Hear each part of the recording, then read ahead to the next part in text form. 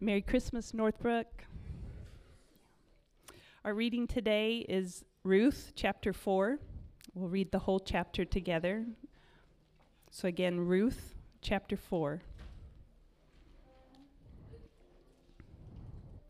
Now, Boaz had gone up to the gate and sat down there. And behold, the Redeemer of whom Boaz had spoken came by. So Boaz said, "Turn aside, friend, sit down here." And he turned aside and sat down. And he took 10 men of the elders of the city and said, "Sit down here." So they sat down.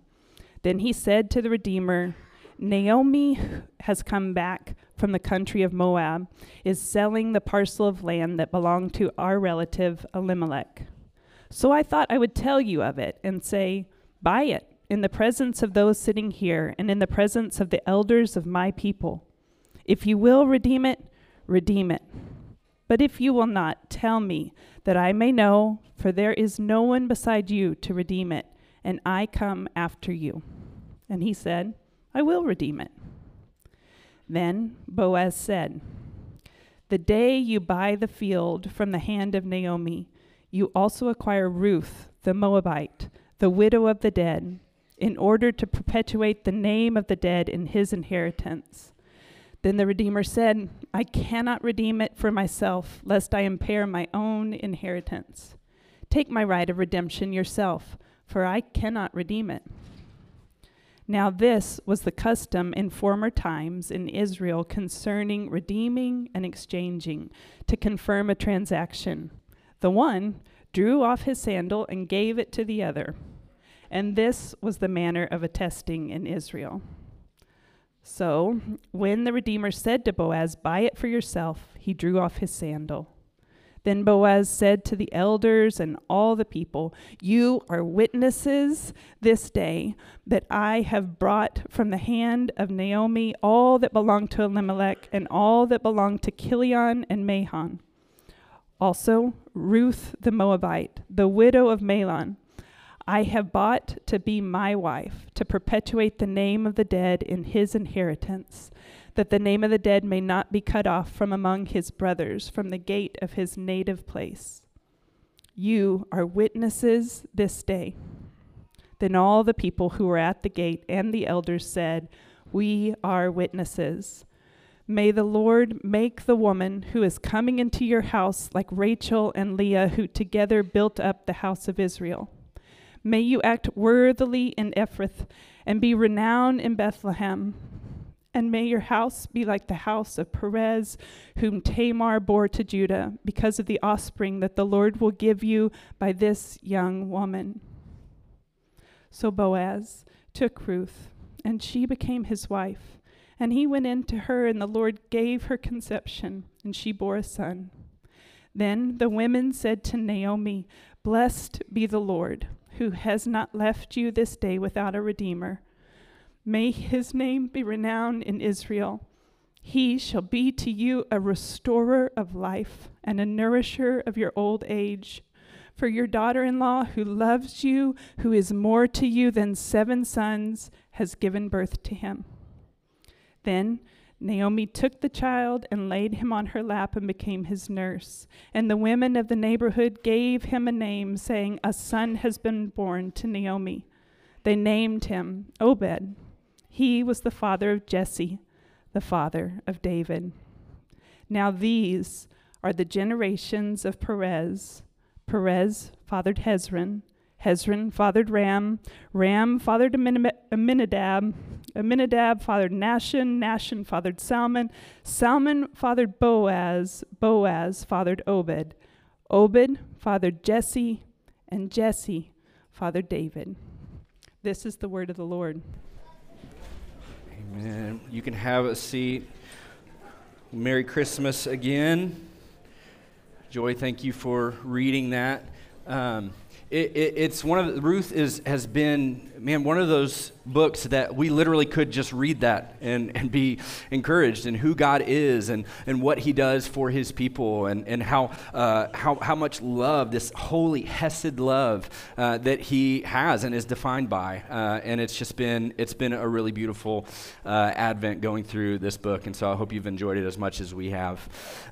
So just to kind of recap a little bit of what happened in this story. So in last chapter, Boaz says, yes, I will redeem you. Ruth basically just kind of says, hey, will you marry me? Kind of, will you cover me? Will you redeem? And he says, yes. And so he's going through this process. And in the Levirate law of that day, we kind of read a little bit about that. You heard about the sandals and all of these things and that don't really make a lot of sense to us, but were very symbolic back then. And it's hard for us sometimes to kind of wrestle with this because we don't even know like who gave whose sandal and all of these things. But the beautiful part of this story is the process of redemption.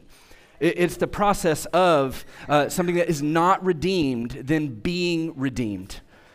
And it's a really beautiful thing. So this chapter kind of starts off with Boaz saying, yes, I will do that, but we have to do things the right way. There's somebody else that's closer. There's a closer family member that could redeem. And so Boaz, being the noble man that he is, being the godly man that he is, we've seen that all through the last chapter as well, being the noble man that he is, he says, let's do this the right way. So he goes to the gate and he sits and that's where he sees this other family member and kind of explains the situation. It's like, hey, here's the situation. Do you want to redeem?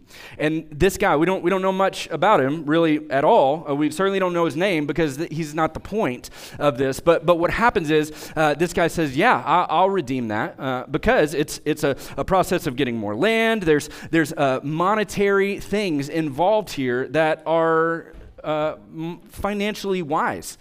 And then when he says, hey, I will redeem, then Boaz says, oh, by the way, it is a little more costly. There is a widow that you will inherit, and you'll have to have sons to perpetuate the name. Because again, back then, it was a redeemer's job. It was the family's job to take in widows and then continue their line for them. And so once this guy hears that, he's like, this is too costly of a redemption for me.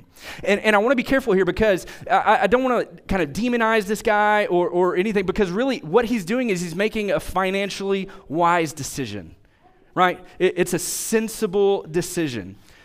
Because it's not only going to impede money and inheritance that he has, but it's going to cost him much.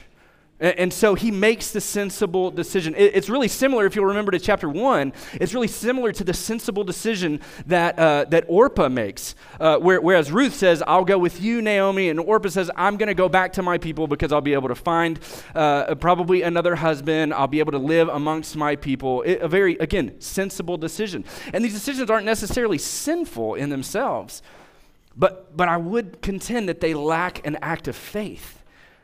And so this guy passes, he says, I'm not going to do that. And so they, swap shoes and all of that. And then Boaz marries Ruth. And then they share a bed together in that order. And the Lord blesses them with the baby. And oh, how much hope and joy is found in this baby. How much hope that it'll continue. And not only do we see that there's redemption in this story, but we see that at the end of the genealogy, there is redemption for man. And so I just have a couple of things that I want to talk through, really 3 points that I want to talk through in this story really quickly. The first is that God's people do good. If we look at Boaz, again, a noble man. Boaz is a guy that recognizes the goodness of God to him, and then he therefore pushes that forward. He doesn't keep that goodness. He doesn't hoard that. He shares it and sends that forward. And in so doing, God's kingdom continues to move forward. And this was not an easy thing. Boaz is a noble man in a time where there were probably not a lot of noble men. Because just at the end of the book right before this, Judges, the very last verse ends like this, Judges 21:25. In those days there was no king in Israel. Everyone did what was right in his own eyes. Does that sound familiar? I don't know about you. This seems like a time where everyone is doing what is right in their own eyes.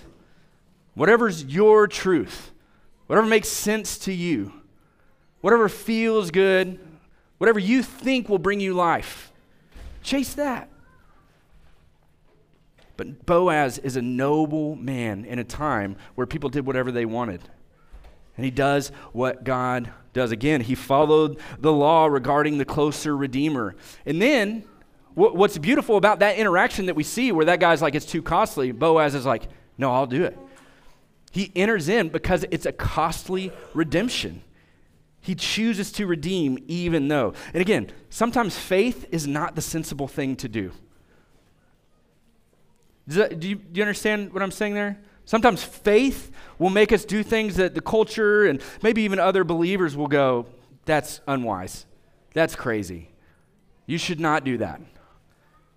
But sometimes faith is not the sensible decision. Sometimes using our funds in ways that people would say, well, you shouldn't give money towards that, or you shouldn't set aside this much to just give away, unless you're going to get a tax break at the end of the year. It's not always the sensible thing to do, but it's the good, holy, righteous, redeemed thing to do. God has done that for his people, and therefore his people do good. We adopt. We participate in services in community. We help our neighbors. We give charitably. And on and on and on. This is what we do. This is what the believers of Jesus do. Not because we're awesome, but because our hearts have been so changed that we can then count everything as loss for the sake of knowing Christ and to make him known. Believer, do good. And we know we can get all theological. We know that it's not good in and of ourselves. We can't be good. But Jesus has made you good. So we do good. That's our first point. Boaz foreshadows the goodness of Jesus. And then our next point, God fills what is empty. I love this in the beginning of Ruth in chapter 1. When Naomi she's living in this foreign land. She's got her husband, got her 2 sons, and her husband died, Elimelech. And this is a tragedy, but in that culture, she's still okay. Her sons will take her in. They'll care for her in her old age. She'll grow old and be protected there. But then what happens? Both of her sons die.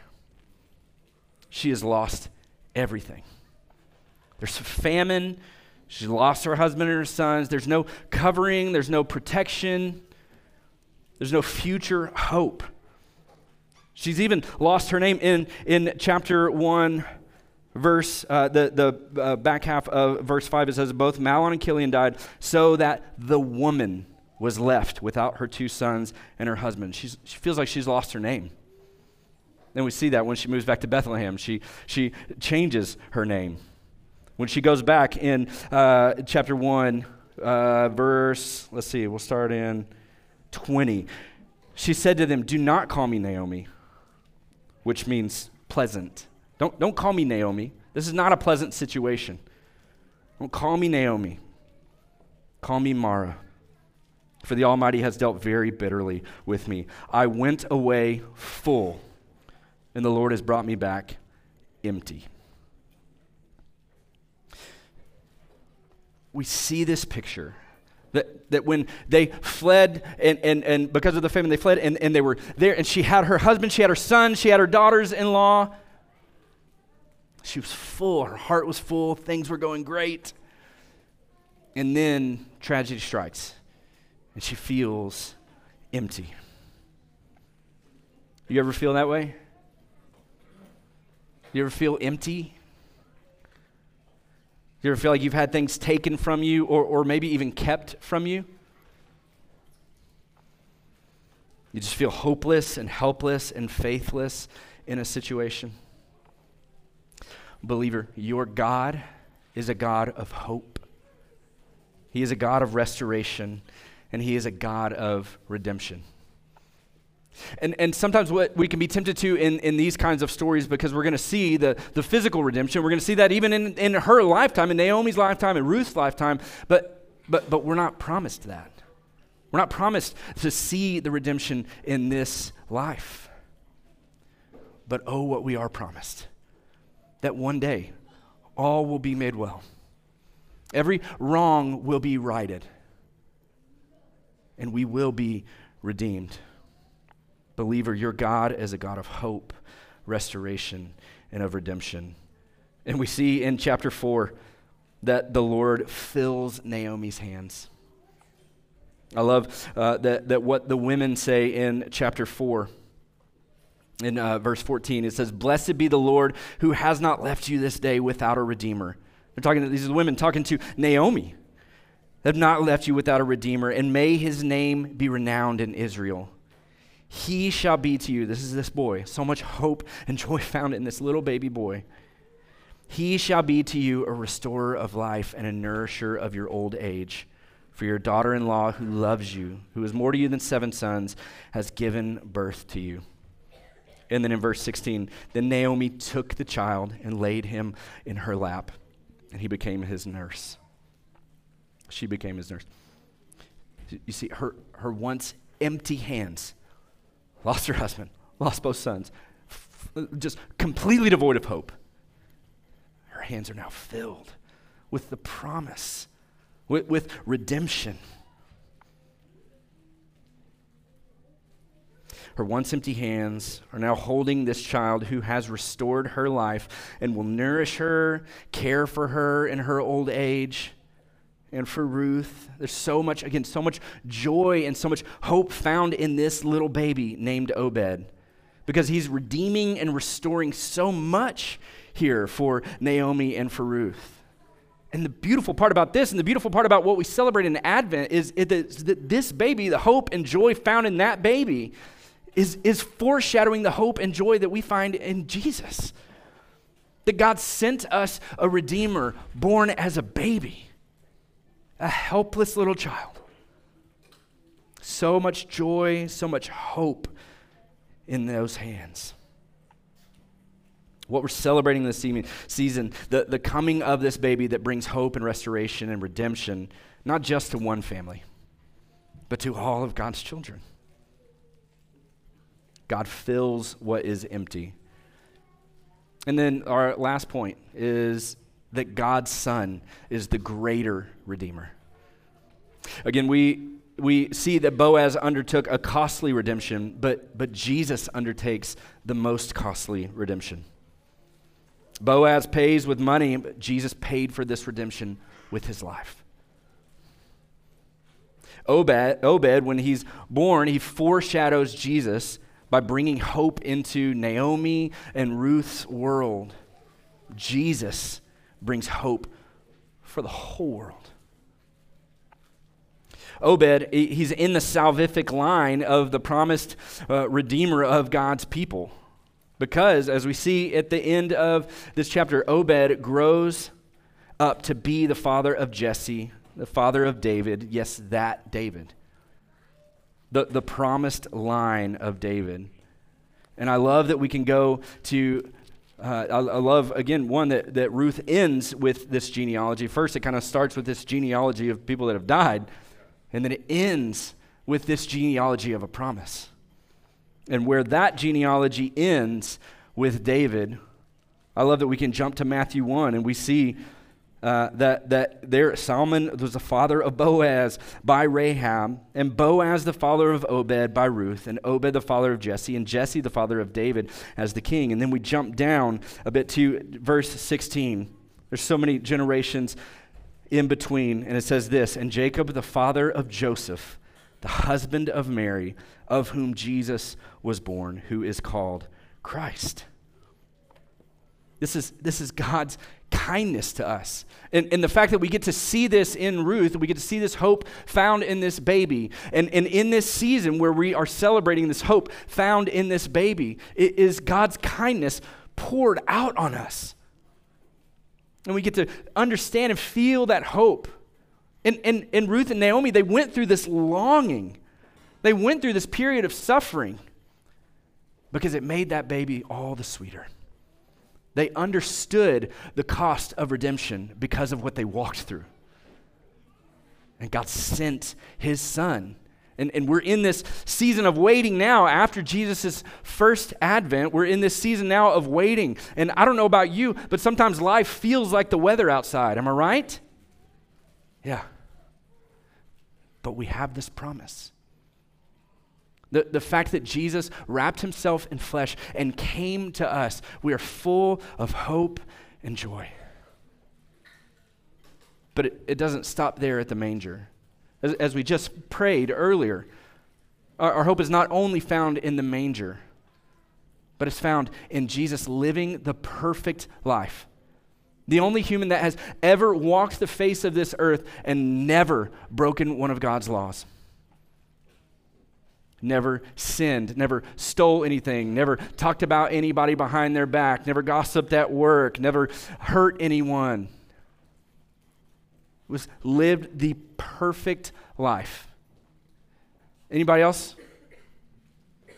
No. But Jesus did.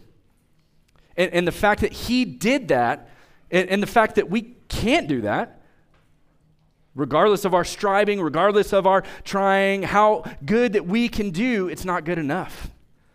Our sin is such an offense to God because God is so holy, because he's so beautiful, because he's so kind and loving, because he's so full of this hesed, holy love that we've been talking about. Our sin is so offensive to him that there has to be punishment. And where we should receive that punishment is the birth of this little boy, full of hope and joy. He comes. He came to us. Emmanuel, God with us. And he's coming again. But our hope is not found just in that manger. Christmas is beautiful because Easter is coming. Jesus lived the perfect life that we could not. Jesus took our punishment. He stood in our place, believer. Those whips should have been striking our back. We should have been nailed to that cross. We should be the ones hanging in shame, being mocked, being tormented, beaten, scorned. We deserved that, but Jesus said, no, I will take that. But death didn't get the final word. And it won't get the final word when we die. If Jesus tarries, we will die. Spoiler alert. But it's not going to win.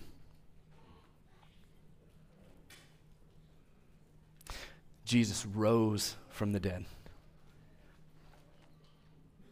He ascended into heaven, and he's coming back. Oh, what hope is found in this baby boy that we are celebrating his birth.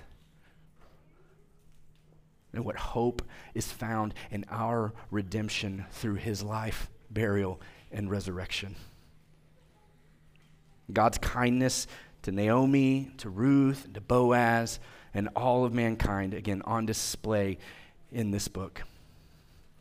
And on display all through our lives. Oh, come, let us adore him, Christ the Lord. Let's pray together. Father, we thank you for your great plan of redemption. We thank you, Jesus, that you walked in obedience, that you submitted yourself to the Father's will, that you subjected yourself to the horrors of this broken world, the horrors of the cross. Yet you loved unconditionally. You counted the glory of God as the most important thing to display. And so you came on a mission to rescue and to redeem. And so, Lord, as we hear about this little baby, Obed, that is born, that brings so much hope to Naomi and to Ruth, Lord, and as we celebrate tomorrow morning and as we give and receive gifts, there's this joy, Lord, and there's this excitement and electricity that we get to celebrate with friends and families, and we get to show love by giving, and we get to receive as an act of practicing receiving the perfect and greatest gift that we could ever receive in you, Jesus. And so, Lord, would you inhabit our Sunday morning or our Monday morning as we celebrate Christmas? Would it go beyond us? Would it stir up in us worship that doesn't terminate on whatever gift we get tomorrow, but that terminates on you, the King of Kings, the Lord of Lords, the ruler of all things seen and unseen? To you, O God, be glory and honor and majesty and praise forever and ever and ever. Amen.